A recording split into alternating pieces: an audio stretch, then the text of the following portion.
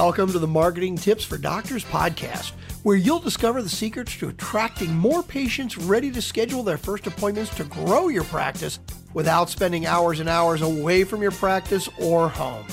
Hear how to boost your online presence, develop a strong rapport with each one to increase patient compliance while adding value and growing revenue. Now here's your host, Dr. Barbara Hales, America's leading medical strategist. Welcome to another episode of Marketing Tips for Doctors. I'm your host, Dr. Barbara Hales. Today, we have with us Mickey Kennedy. Mickey Kennedy is an expert at helping small businesses, authors, and startups increase their visibility and credibility. Mickey founded eReleases 22 plus years ago after realizing that small businesses desperately need a press release service they can actually afford, giving them access to the media and to a national newswire, all with a personal touch. Mickey lives in Baltimore County, Maryland. Welcome to the show, Mickey. Oh, thank you for having me. Mickey, a lot of people, think that they know what press releases are, but how do they work?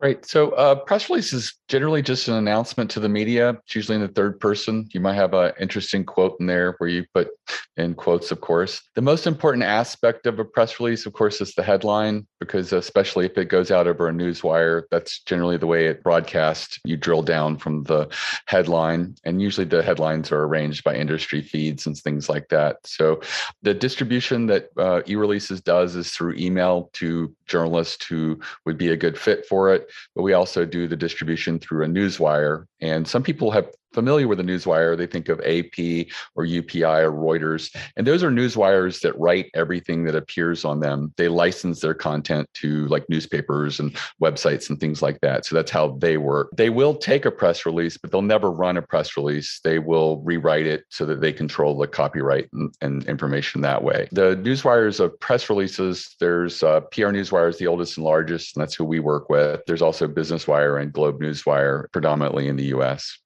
You mentioned just now about the news wires that take a look at the press releases, but then rewrite them. As a person submitting a press release, would you have to pay them to rewrite it? No, they are acting just as journalists. The goal of a press release is to have it turned into an article. And for the AP, Reuters, and UPI, those types of wires, the way they work is they write an article, and rather than a newspaper, like your local newspaper, paying someone to write all of these articles, they just license it. So instead of, having one writer that might do 6 articles a day, you can afford with the same budget to have like 30 articles because you're licensing it from a source like that. They mostly are just rewriting articles that are of general interest for the most part. They might be breaking news. They might be more national or international in nature. Most of your local journalists will predominantly write about stuff that's more specific to you, for which there is no place to get that through a wire. They're, more local specific, more if your industry is really big on a particular topic, you might see articles that, revolve around that a little bit more. So they sort of tailor it and supplement when it comes to the national, the breaking news, and the international. There are probably few things that are more frustrating than to write a press release that you think is something that a lot of people would be interested in, and the media just doesn't think so, and it doesn't get run. So how do you recommend writing a press release that the media would want to develop and, blast out? Right. So I always say, envision the press release as content, and would this be of interest to a journalist audience? The journalist's job is to act as a gatekeeper, and so they're trying to curate content that they feel their audience is going to be interested in. So you might feel that what you're announcing is very important to you, but would it be important to the audience? And if not, could you make it more interesting to the audience? Is there a different angle that you could take, or is there content that you could add that would make it more relevant to an audience? I always say, try to reverse engineer from the perspective of an audience member what you're writing, and try to make it as captivating or interesting to them. And you'll have a better response from journalists looking at your release and turning it into hopefully an article or several. So on the flip side, why do so many press releases fail? I think it's the subject matter. It's rarely the writing of the press release. They're very simplistic for the most part. I used to think that the more perfect the press release, the better your chances. And I don't think that anymore. I think that your effort and resources and creativity should go into what it is that you're announcing. That is where most press releases fail. A lot of press releases are personnel changes, a relaunch of your product, version 2.7 or something like that. I even see press releases that a website's now mobile responsive. And that rarely is news that's worthy of being turned into an article for most people. Of course, if you have a major personnel change where you've got someone that's really lauded in the industry and a lot of people, are going to be interested in that, certainly do a press release on that. But for most personnel changes, you would be better off just taking that press release or that announcement and sending it directly to your local newspaper or your local business news publications, if you're lucky enough to have one, and also to maybe a couple of key trade publications. By reaching out to just 3 or 4 people yourself, you're going to have probably just as good odds as sending it out through a wire, because very few people are interested in those types of press releases. Well, how do you get free local media coverage for yourself? Yeah, local media is the easiest media for anyone to get. And I always tell people who, come to e-releases looking for that to just do it themselves. If you think about it, there's probably less than 10 people in your local area that would write about you. There might be a person at your local paper. If you have a business magazine or a business newspaper, probably one person there. Do your research. See who generally writes about businesses like me or my profession. And then, reach out to the outlet and ask for their email address. They'll give it to you. It's not a magic thing or a firewall that they're trying to prevent you. Journalists are very accessible because they want stories. They want to be accessible so that they can, get that breaking news or that really hot story. If you are, you might have minor papers or weekly community papers, those could be a good outlet locally. There might be radio and TV programs that occasionally spotlight organizations or individuals on a particular topic. So again, do your research at the radio and TV. It's usually not the host that you'd want to reach out to, but the producer or the booker of a particular show. So again, you'd call and just ask for their email address. And then once you have a Rolodex of generally less than 10 people, you would just email them naturally as you have milestones and things that you want to announce. Try to be a little more strategic, but a good way to do this is, look up, Google alerts of your profession and, maybe people in other cities. And when you see them in an article, you can then pitch a similar article to your local media. You wouldn't tell them, hey, I saw this somewhere else, we should steal it and use it. But what you'd say is, I've noticed that doctors who volunteer, in Latin America have gotten some coverage in the past in other publications. And I feel like I would be a really, great fit here and to discuss the initiative that I'm doing. And this is what we're doing that's really positive. And, you don't even have to write a press release in these instances. You're just pitching the story. I do say that if you have a really compelling quote, go ahead and include that, because a lot of times a journalist will look at a story idea and say, that's okay, it's not great. But then if you have a really fantastic quote, they'll say, I could see myself building an entire story around that quote because that quote is so great and compelling. And what makes a great quote is just something that cannot easily be paraphrased. You said it in a way that has a little song to it, or just really, cuts to the matter in a way that's just, very strong. And often you can say something in the first person that you can't get away with in the third person. So, be willing to be emotional there, be willing to be emotionally charged. And, those are all ways, I think, in which you can elevate a quote that may be ho-hum into something that's a little more extraordinary. That's really a great tip. Now, there is something that I'm wondering about, and that is in the past, some marketers put out press releases for professionals with just staff changes or new techniques that they were doing that probably would not be of much interest to the general public, but they do it so that their rankings are higher on the search engine pages. Are there still sites where you can do these press releases where you don't really care how many people are looking at it? You just want the search engines to see it? Right. I don't think that press releases in and of themselves do much for SEO. That being said, if you do a press release and then you get a dozen articles written about it, those articles are unique and original content, and they're usually really good sources. They're members of the media. So that does help your SEO. But the syndicating of press releases, there used to be this practice where you'd send a release and you get a couple hundred links. Sometimes you could put as seen on NBC, ABC, these little affiliates and things like that. And, people still do that, but it doesn't really help you from an SEO standpoint. It might help you from a little credibility standpoint, but my goal with e-releases is to really try to get original content. We're looking for original articles, CNN covering you in an article, New York Times, as well as like maybe local media as well, if it's a release that can stand the test of going out nationally as well.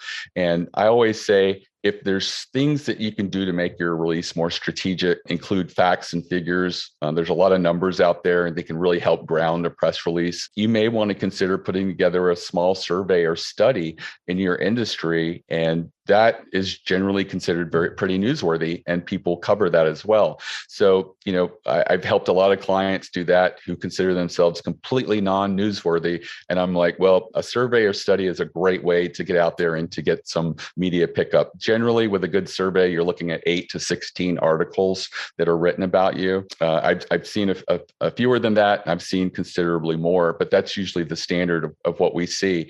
And you can just use a service like SurveyMonkey that makes it very easy to build it and then collect the result. I would always advise to include questions that are really relevant right now. So if you can take the temperature on your industry right now, that's really important. During this entire pandemic and the unknown that lies ahead of us, a lot of people are interested in what people are feeling and where they're spending their dollars right now. So if you can take your temperature on your industry right now, are they hiring? Are they not hiring? Have they curtailed marketing? Have they increased marketing?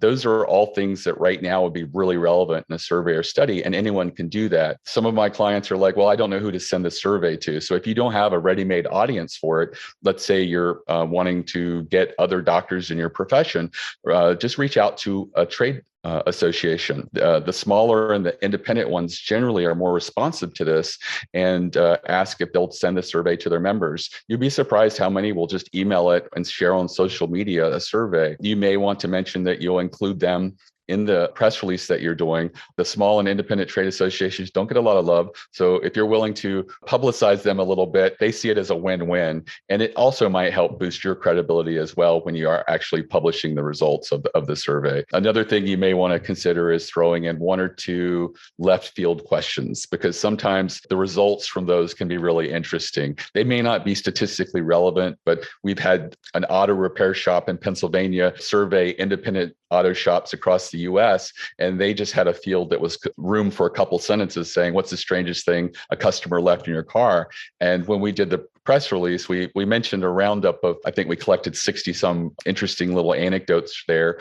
And those were the ones that went viral. People really found those fascinating, these strange, odd little things that were left. Boa constrictors, grandma left in an urn and they had to retrieve her from a memorial in the midst of a repair. And you can see the human interest quality of that. We love stories. We love things like that. So it really resonated. Now, they had a lot of other good results in the survey that were interesting, but but it was definitely those that made that survey and study go viral. And there's no reason you can't do it yourself. A lot of people are like, well, I'm just one person. I'm not an industry expert. And believe it or not, the people who are industry experts, when they started, they were in the same boat. They just put themselves out there and shared their findings, their opinions, and that's how they got started. So I encourage anybody to sort of claim a little bit of the news that's out there available for you. And that's a really great way to do it. And even if you don't do your own survey, I find taking statistics that are just publicly available or maybe a little hidden in your industry and bringing them to light in context to what you're announcing can also really enhance it and improve your chances of media pickup. Well, what fun and really great advice. PR Web, who I guess may be one of your competitors, does offer, a package where people could, pay for a certain number of press releases. But of course, that doesn't necessarily always translate to, great earth-shattering news that that they would be putting out. Do you work the same way, or you really are strictly helping people put out newsworthy articles? No, we just have a service where you pay per press release, and you can lean on us and chat with our editors or give us a call. We don't have any salespeople, and we'll walk you through the process. We'll review a press release if you have one ready. The company that you mentioned, PR Web, we actually work with their parent company. PR Web is an online visibility service. It doesn't reach journalists. So it's one of those services that sort of syndicates you to a few websites. You're available in the search engines, but it does not reach the media directly. Cision, which owns PR Web, also owns PR Newswire, and we work with PR Newswire. They are a service that feeds directly to newsrooms and goes directly to journalists. So that's a big difference between the two services. A lot of people who use PR Web have the assumption that they can get media pickup. And occasionally I've seen a media outlet or two pick up something that from PR Web, but it's not, if you're not reaching the journalist directly, your chances of pickup is much, much lower. It's really designed for that online visibility, which I think isn't really important as much these days. And I think that, the goal being to get articles, you definitely want to have that connection and reach the journalist directly. Well, something very exciting for our listeners is to know that you have created a free video masterclass on how to create a winning PR strategy. Can you tell us a little bit about that? Sure. So basically, I put together a video. It's a little less than an hour. It's very accessible to anyone. And it's basically designed to do an audit of you, your business, what you're about in the eyes of what could be really newsworthy. And I took several examples and strategies that my clients use with success and bring them down to how they might apply to your business. And so if you were to take advantage of that, I'm pretty sure you could build out a PR campaign of 4 to 6 releases that are strategically more important than the average press release. And it's available at ereleases.com/plan, PLAN. It's completely free. I'm trying to get my customers to take it so they start doing more strategic press releases. They have better results. And I stopped seeing so many press releases about, Alice in HR who's gone from associate to administrative HR assistant or something like that. Those releases are fine, but I hate people paying money for those because I know that they're not going to get pickup. And with the same amount of money and capital you're investing, you could do something a little more interesting and have the chance of getting real media pickup. Well, I will be putting the link in our show notes. So for all those people that say, wait, what did he say? What did he say? You will easily be able to see it in our show notes and then just click on it. It seems like a really valuable resource. I strongly recommend listeners that you go and check it out. And I can tell you, I'm going to. So, that being a little piece of advice, I'm going to do it. I suggest that you do it too. Well, thank you so much for being on our show today. This has been another episode of Marketing Tips for Doctors with your host, Dr. Barbara Hales. Till next time. Thanks for listening to Marketing Tips for Doctors.